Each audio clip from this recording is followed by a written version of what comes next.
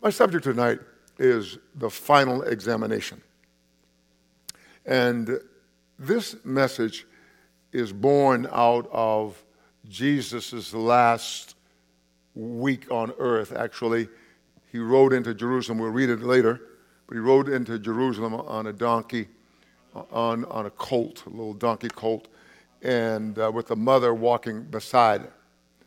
And Jesus came in that day by a divine unction.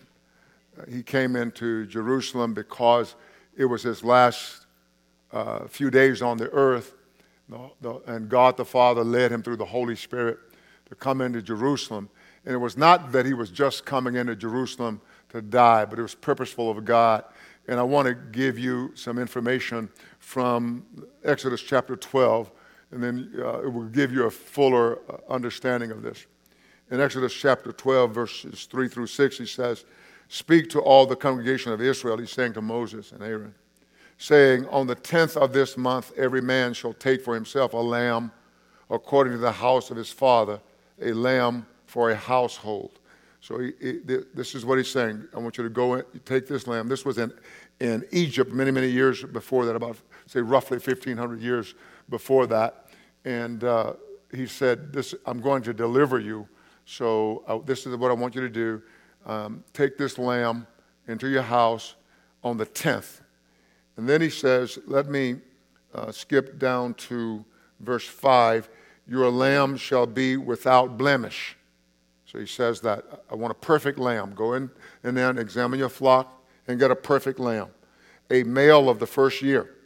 You may take it from the sheep or from the goats. Now, the Apostle Peter tells us in 1 Peter 1:19, he says that we were redeemed with the precious blood of Christ as of a lamb without blemish and without spot.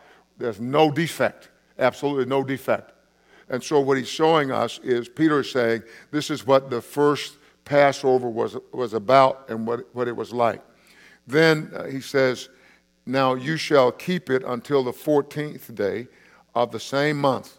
Then the whole assembly of the congregation of Israel shall kill it at twilight. So they would kill the lamb at twilight or between the evenings at 3 o'clock, preferably at 3 o'clock. Some people would say, some commentators would say between 3 and 5, but we know it's 3 o'clock because this was the time when Jesus would die. Now, Jesus is going into Jerusalem knowing the Scriptures because he is the Word of God. He knows the Scripture, and he knows he's going there to die. But he also knows that he is going there as a lamb without blemish. Blemish means that full of integrity for Christ. He was full of integrity, full of truth. He was complete. He was fully perfect. He was sound. He was without any spot, no sin, nothing negative. He was undefiled. He was upright. So Jesus met all of the qualifications for the sacrificial Lamb of God, the Son of God dying for us. And so we know again, as I said earlier, that Jesus died at 3 o'clock, and so it was the same time that first lamb died. Now notice, when they brought the lamb in on the 10th, they kept the lamb. If you were to say Sunday the 10th, they brought the lamb in.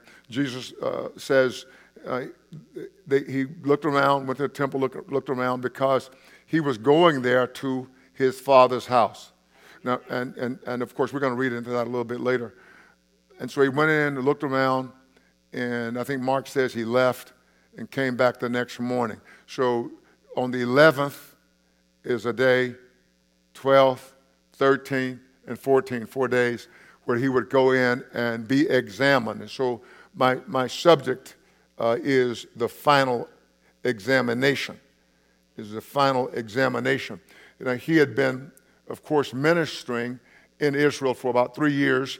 He was perfect in everything. He had done what no one else could do. Absolutely no one else. No one else had done. Jesus, he cleansed the lepers. He opened blind eyes. He raised the dead, several people, the young boy, the widow's son at Nain, Jairus' daughter, raised them from the dead. And one of his feats was just even like so amazing that no one who knew the Jewish scriptures, no one in his right mind or her right mind would say that this man is not from God. He raised a man, Lazarus, who was 4 days dead. And all of this had happened. And not only did the Jewish leaders want to kill Jesus for working a great miracle, but they wanted to kill Lazarus too. It shows you how corrupt the religious system had gotten. And so Jesus is riding into Jerusalem knowing that this is his appointment with death. That first lamb that was slain, was without blemish, and it was, as I said of Jesus, it was totally faultless. And for Christ, his life was unblameable, if we would say. It was unblameable. There was absolutely no way that one could find fault. Jude says to us, and I think it's important for you and I to know in this same context, Jude in his epistle, verse 24, he says, "Now to him who is able to keep you from stumbling and to present you faultless." Because to be unblemished is to be faultless, to have absolutely no fault. And so he says, he is going to also present you like the Lamb who saves you. He's going to present you faultless before the presence of his glory with exceeding joy. So this gives you some idea. Jesus doing what no one had ever done, raised the dead. As I said, he cleansed the lepers and also fed the multitudes. He fed one instance, he fed 5,000 men, not counting women and children, with 2 fish and 5 little loaves of bread. And so they knew he was special, but they were corrupt in their religiosity. I really have seen a pattern in Scripture that what has happened before happens again. You can see it in the prophets when they are rebuking God's people, Israel, in the northern kingdom, and then in the southern kingdom, they're rebuking them for their sinfulness. And then you see this happening again and again. It happened again when Jesus was walking the earth. They were in the same backslidden condition. They had allowed their own interests to become greater than God's interests, and it corrupted them. And so you'll find that. I offer to you that what I am seeing in my lifetime, in the last maybe decade, I'm seeing an increase in ungodliness. And I'm also seeing many, quote unquote, men of God, and I want to put it in quotations, men of God who are saying anything to get to the next point in their life. They're doing things that are really shameful, and they are making excuses for themselves rather than coming under conviction. Now, why did I say that? I say that because the religious leaders of Jesus' day were corrupt, and they had not held God's interests higher than theirs. And so this is why they would crucify the Lord. Now, when we talk about the final examination, in case I'm not clear, the lamb that was brought into the household was examined for 4 days, was in the house without blemish, but still examined for 4 days. And at the end of on that 14th day, that lamb was slain. It's just an amazing story. And so now Jesus goes into Jerusalem, and I want to read, starting in Matthew chapter 21. We'll read beginning in the first verse. Now, I'm not going to get to all of it, but it's for the religious leaders to examine him, and they should find no fault in him. Let me give you something beforehand. You know the story, so I'm going to tell you, but I'm going to tell you anyway. The story is that they refused to say he was blameless, he was faultless. But now we know that a Gentile said, "I find no fault in him." And he said it 3 times. "I find no fault in this man. I find no fault in this man. There's no blemish in this man. There's no spot in this man." And the religious leaders were so corrupt, they still said, "No, he needs to die." And so this gives you a context. Now let's start to read, and we'll see how they examine him. Verse 1, now when they drew near Jerusalem and came to Bethphage at the Mount of Olives, then Jesus sent 2 disciples, saying to them, go into the village opposite you, and immediately you will find a donkey tied and a colt with her. Loose them and bring them to me. And if anyone says anything to you, you shall say, the Lord has need of them. And immediately he will send them. Jesus speaking, being the word of God, speaks, as it were, prophetically. And he knows where the colt is. Didn't have to go over there. Some people think, well, he must have known. No, he's God. You know, he's God in the flesh. So he sent them.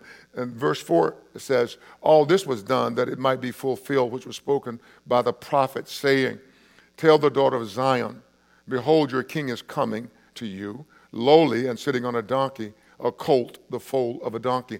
Now, Matthew always takes the words of Jesus and the doings of Jesus and points them back to Scripture to say this was done that it might be fulfilled. So Matthew and that's one of the reasons I suppose I chose Matthew to read this from. I could have done it from 2 of the other synoptic Gospels, Mark and Luke. So this is the Scripture in Zechariah 9:9. You don't have to turn there, but Zechariah 9:9 says, rejoice greatly, O daughter of Zion. Shout, O daughter of Jerusalem. Behold, your king is coming to you. He is just and having salvation, lowly and riding on a donkey, a colt, the foal of a donkey. Now notice when Matthew said the Scripture was fulfilled, Matthew, I believe, intentionally left out rejoice greatly, O daughter of Zion. Shout, O daughter of Jerusalem, because this was not a time when you should be excited and happy because Jesus was riding into a situation where they had rejected him. At first he was popular, and many of us, as we come to the Lord and we do some nice things, some wonderful things, we're maybe popular, but if you keep walking with God, it seems like you become unpopular to those who don't really know the will of God. You'll become unpopular. And Jesus had become unpopular. Initially, this man is pretty. I rebuke you. I didn't do a thing. But he became unpopular as he continued the will of God.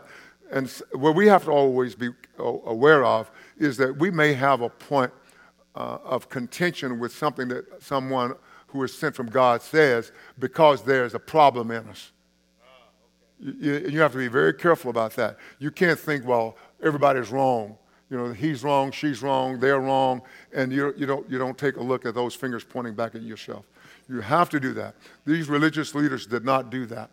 So what we want to do is find out about this examination. I think we'll learn a lot about how we should comport our lives and conduct our lives.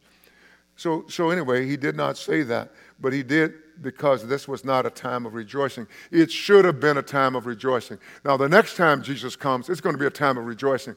But it should have been a time of rejoicing at this particular juncture. But because they had rejected him and had plotted to kill him, this was not a time of rejoicing. Let's look at verse 6. So the disciples went and did as Jesus commanded them. They brought the donkey and the colt, laid their clothes on them, and set him on them. I think it's a beautiful act. Don't you think it's a beautiful act?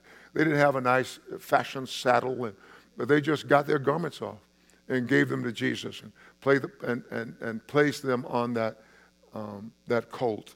That's so beautiful. Now notice, he said, okay, just a minute here.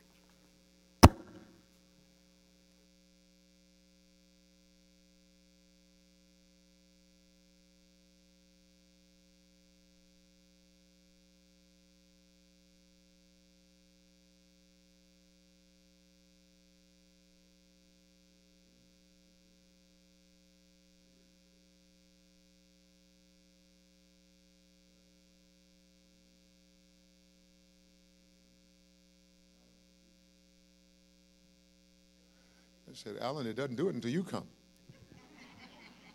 Yeah, because when he came, I said, there are demons in that thing.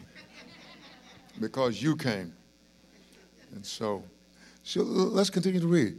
It says, and a very great multitude spread their clothes on the road. Can you imagine? Others cut down branches from the trees and spread them on the road.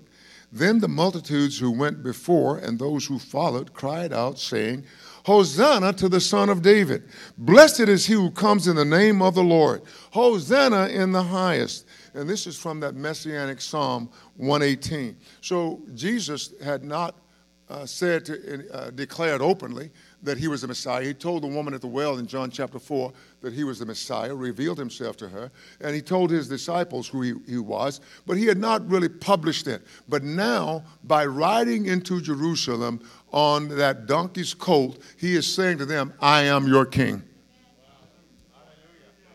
That's what Jesus was saying. Yeah. It's very touching to me because he was so wonderful in every way, without a blemish, without a spot. And he had already done things that no man ever living had done. Not even all the men in the whole world, men of God, put together, had accomplished and done what he had done. Not at all. And they knew. Jesus told, we'll talk about that at some point later, but they came to a place where in a manner they knew who he was, but their ignorance, their willfulness would not allow them to acknowledge the fact that Jesus is the Son of God. So he came in fulfilling the scripture. Gentile kings never rode a donkey. They would ride a big stallion. You know, can you imagine just one of those big black stallions or white stallions? They were all beautiful, and just ride in there to let you know I'm somebody. But the Jewish system was much different. It's a reflection of God himself and who he is. The most humble person in the whole of this universe is Jesus Christ, the Lamb of God. Yeah. I'll tell you a quick story. When I was younger, I remember saying to the Lord, I was praying one day, and I said, Lord, like, Father, how will I know Jesus when I get there? I want to know, how will I know? Because I'm not sure that Jesus will be sitting on his throne. He may just be walking around among people. And so that was my thought. And I said, how will I know him?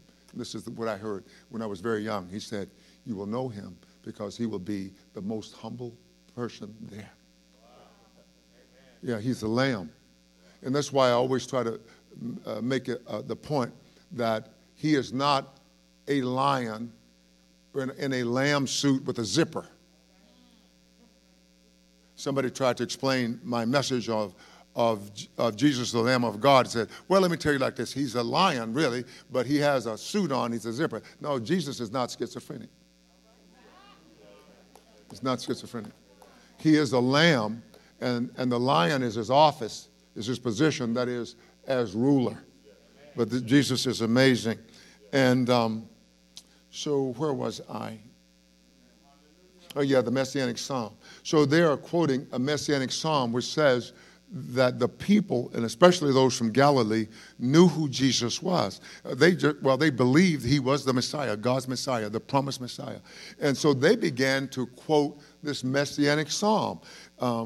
And what the Messianic Psalm says in Psalm 118, verses 25 and 26, says, save now, I pray, O Lord. O Lord, I pray, send now prosperity.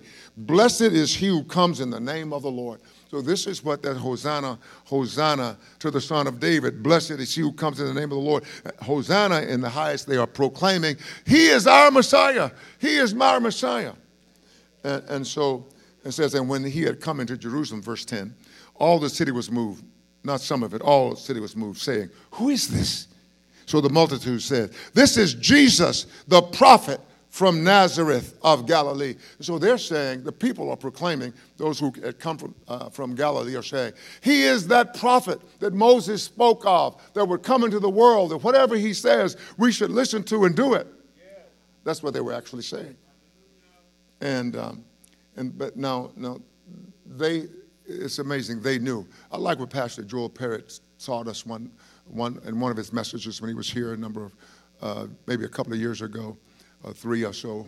But he said that when God was bringing Jesus into the world, it was so beautiful. The statement was, he bypassed all the great folks. He bypassed Pilate. He bypassed Annas and Caiaphas. He bypassed Herod. He bypassed all of them, and went to simple people, shepherd people. And so that's what we have to keep in mind as well. You may feel like nobody knows you, nobody knows you're there. That's not accurate at all. Jesus knows you. That's more important than anybody else knowing you.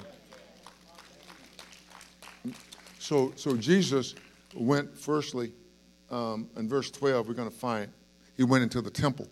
Now, this is how I looked at it. The reason Israel was wrong, the temple was wrong. The temple was wrong, and then because of that, the city, Jerusalem, was wrong. And then Israel was wrong because of Jerusalem. It was just wrong. They had corrupted everything before God. When you look at that, you have to almost close your eyes, put your hand over your eyes, take that mask you're wearing over your nose and mouth and put it over your eyes to miss the fact that too many in the visible church are just wrong. Just wrong. And I'm not glad they're wrong. I actually weep, and I don't want to weep. I never wanted to be an old man who cried. It was serious to me. But it's weeping time. I believe that God is showing us something, and I believe even maybe some of us as old as I am will see the Lord's coming. But I just believe definitely this next generation. That's subjective, but I just believe as we see things going on. Okay, so I titled this The Cleansing of the Temple. Then Jesus went into the temple of God and drove out all those who bought and sold in the temple, and overturned the tables of the money changers and the seats of those who sold doves. And he said to them, "It is written, my house, not God's house. It is written, my house." And that "my" could mean the Father, but it certainly, in my view, means Jesus, because the Father and the Son are one. Father, Son, and Holy Spirit are one. And he says, "It is written, my house shall be called a house of prayer, but you have made it a den of thieves." You have made it a hangout for thieves. And now, before I go to the 14th verse here, this is what I really believe God showed me, is that Jesus went in and he cleansed the house, the temple. He had done that. Most commentators will believe, and most people I read from time to time would say that he cleansed the temple at the beginning of his ministry and he cleansed the temple at the end of his ministry. And I think both times, if that is absolutely correct, both times then he would have been cleansing the house from leaven, from sin. In the Passover instituted in Exodus chapter 12, what Moses told them, that they had to remove all leaven, all yeast from the house. And yeast is a type of sin. It speaks of sin. So remove all of that. So then, if we are correct, and I would say that we would believe that Jesus had two cleansing, then when that first cleansing then was an emphatic statement, "I am the Messiah." And this last one would be sealing the deal. So he went into the temple and he cleansed the temple, and he speaks with authority by saying, "It is written, my house shall be called a house of prayer, but you have made it a den of thieves." And he turns over the tables of the money changers and the seats of those who sold doves, and he was just really disturbed or indignant at that. So then Jesus is showing, uncontrovertibly, without being able to convert or change that he is God in the flesh, that he is their promised Messiah, he is the prophet. And so we'll find out some things about them in just a minute. I'll just go on. But what they had done, they had made merchandise of the house of God. They were in it for what they could get out of it. exchanging money, changing money. When you travel around the world like we do, you know why Jesus overthrew those tables. Those money changers in every airport are just wicked in my view. They're always exchanging and getting too much of a profit. And they'll try to fast do you as well. If you don't know what that money is changed for, they'll cheat you a little bit. And in this scenario, they were exchanging money for those foreigners who would come, say, they were Jewish people, but they would come from other nations for Passover. And what they would do is say, you can't use your money, you have to use our money. And they're making profit. And they really were making a lot of profit unrighteously. So Jesus overturned that. And I believe it is Mark who says, like, get this stuff out of here, so to speak. Now look at verse 14. After that, the blind and lame came to him in the temple, and he healed them. Isn't that marvelous? They came, he cleansed his house, and when he cleansed his house, there were great healings. So all of this is the Pharisees and the leaders of the Jewish nation, they knew, in a sense, what was going on. And the reason I say they knew in a sense, Peter later tells them that I know you killed him in ignorance. In other words, you were willfully ignorant in my view, is what he was saying. But it was still a type of ignorance. But they knew the scripture, but they had become so corrupt. Now listen what happens. So he heals in the temple. So this is God healing in the temple. This has to speak to them. Now they are seeing this, so this is an examination. This is the Lamb that's now in the house of God. The temple is called a house. It's the house of God, God's dwelling place. And now they're examining him. Wait a minute. He took authority and overturned all of this, and now he is healing all these sick people? They should have fallen down prostrate. Sin will make you insane. Let's look at verse 15. Oh, wow. But when the chief priests and scribes saw the wonderful things that he did, and the children crying out in the temple, saying, Hosanna to the Son of David, they were indignant. They weren't repentant, they were indignant. When somebody tells you that you're doing wrong, do you become repentant or are you indignant? Do you find some fault with them? I found it very, very interesting in our nation and in many nations of the world where people they brutalize the poor and those who are victims of maybe some of our successes. They are victims, and they always make them the villains. I don't know, maybe I'm talking to the wrong group. I've seen that. I've seen that with my own eyes. I don't watch much television, much news, because it saddens me to see that many believers go along with that brutalizing of the poor and people who are already victims. We just go along with that. And we should never go along with that. That's what these people did. They were indignant because they saw the wonderful things that he did, and the children crying out in the temple saying, Hosanna to the Son of David. Wow. They were indignant and said to him, do you hear what these are saying? And Jesus said to them, yes. Have you never read? Now, Jesus doesn't, as it were, disavow it. He says, yes. I hear what they're saying. Have you never read, out of the mouth of babes and nursing infants, you have perfected praise? What Jesus is saying to them, again, emphatically, I am the Messiah. I am allowing this praise to come to me because I am the Lamb without spot or without blemish, without anything wrong. That's what Jesus is saying to them. But they kept their indignant attitude. And so whenever God comes to you to convict you about something, don't point the finger at somebody else. Always just fall down and say, hey, Lord, I'm sorry. All right? Now this is amazing. Out of the mouth of babes and nursing infants, you have perfected praise. And what you find here in this story is that not only the little children, but nursing infants.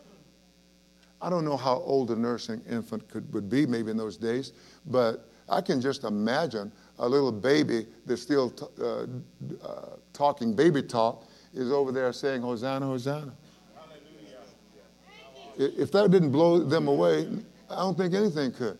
They were bound, as we say, they were bound and determined to kill him. They were bound and determined to kill him. Now, the Bible says, then he left them and went out of the city to Bethany, and he lodged there. So we don't know exactly where he lodged. But now let me go ahead and just give you a few more verses, and then we'll stop for this evening. Verse 18. Now in the morning, as he returned to the city, he was hungry. And seeing a fig tree by the road, he came to it and found nothing on it but leaves, and said to it, let no fruit grow on you ever again. Immediately the fig tree withered away. And when the disciples saw it, they marveled, saying, how did the fig tree wither away so soon? So Jesus answered and said to them, assuredly, I say to you, if you have faith and do not doubt, you will not only do what was done to the fig tree, but also if you say to this mountain, be removed and be cast into the sea, it will be done. And whatever things you ask in prayer, believing, you will receive. In this story, Jesus went to the fig tree, and because it had leaves on it. And usually when the tree had leaves on it, there were figs as well. And so what Jesus did, he went looking for some. Now, this is not just about a fig tree. This is what Jesus had obviously seen in Israel. And when I say Israel, that's not an anti-Semitic statement. That means now even the church could be an example of this. And so when he saw that, Jesus spoke against the fig tree, which I believe, and I'm sure that many of us would believe, is that this fig tree represented Israel. They were the keepers of God's vineyard. They were the one that he had loaned everything out to, or leased everything out to. So this fig tree was like Israel. Israel had an image of being something they were not. And so we always want to be careful that we're not pretending to be what we're not. And so when Jesus saw that there were leaves but no figs, he cursed it. And let me look at that one more time. He said, let no fruit grow on you ever again. Immediately the fig tree withered. And so we know that Jesus didn't say to Israel proper, let no fruit grow on you ever again. So obviously he was speaking to that generation that it was over. And even though it was, as it were, basically over, he put up with them, if I may say that, for another 40 years. For another 40 years. You can see the tenderness of Jesus. And the disciples were really just beside themselves because that fig tree withered. Mark gives a slightly different account than Matthew, because sometimes we tell the story, we have the essence of it, but we don't always have the details that somebody else might have. And so I think Mark says that it was the next morning when they were coming by, they go, wow, even though the fig tree withered, perhaps started withering immediately, Mark saw it Peter and those guys, woo, the tree that you've cursed is withered. And that's when Jesus gave them these words, that they are to have faith and not doubt. So this gives you some understanding of what this first week is like. You will see that they are examining Jesus. This is the final examination. This is the last time God is going to give them an opportunity to really look at his son and do the right thing. All right? So let me just bless you, and then we'll continue this next Wednesday, if that's all right with you. We'll continue this. Let's pray. Father, thank you so much in Jesus' name for who you are and what you've done for us. We just thank you, Lord, that you're just good and great, that this Passover season is amazing. Jesus riding into Jerusalem as the Messiah, publicly acknowledging that he is their king. He has done irrefutable miracles. Nobody could say he had not. He had done what no man had ever done. I'm asking you today, Father, to cause this reality to be present in this generation. We pray that in the name of the Lord, that we would be that generation that sort of begs your coming in the name of Jesus. And we pray that before you come, that you would cleanse your temple, you would cleanse your house, and that the church of Jesus Christ would be that bright city on a hill that cannot be hidden. We thank you so very, very much. In Jesus' name, amen.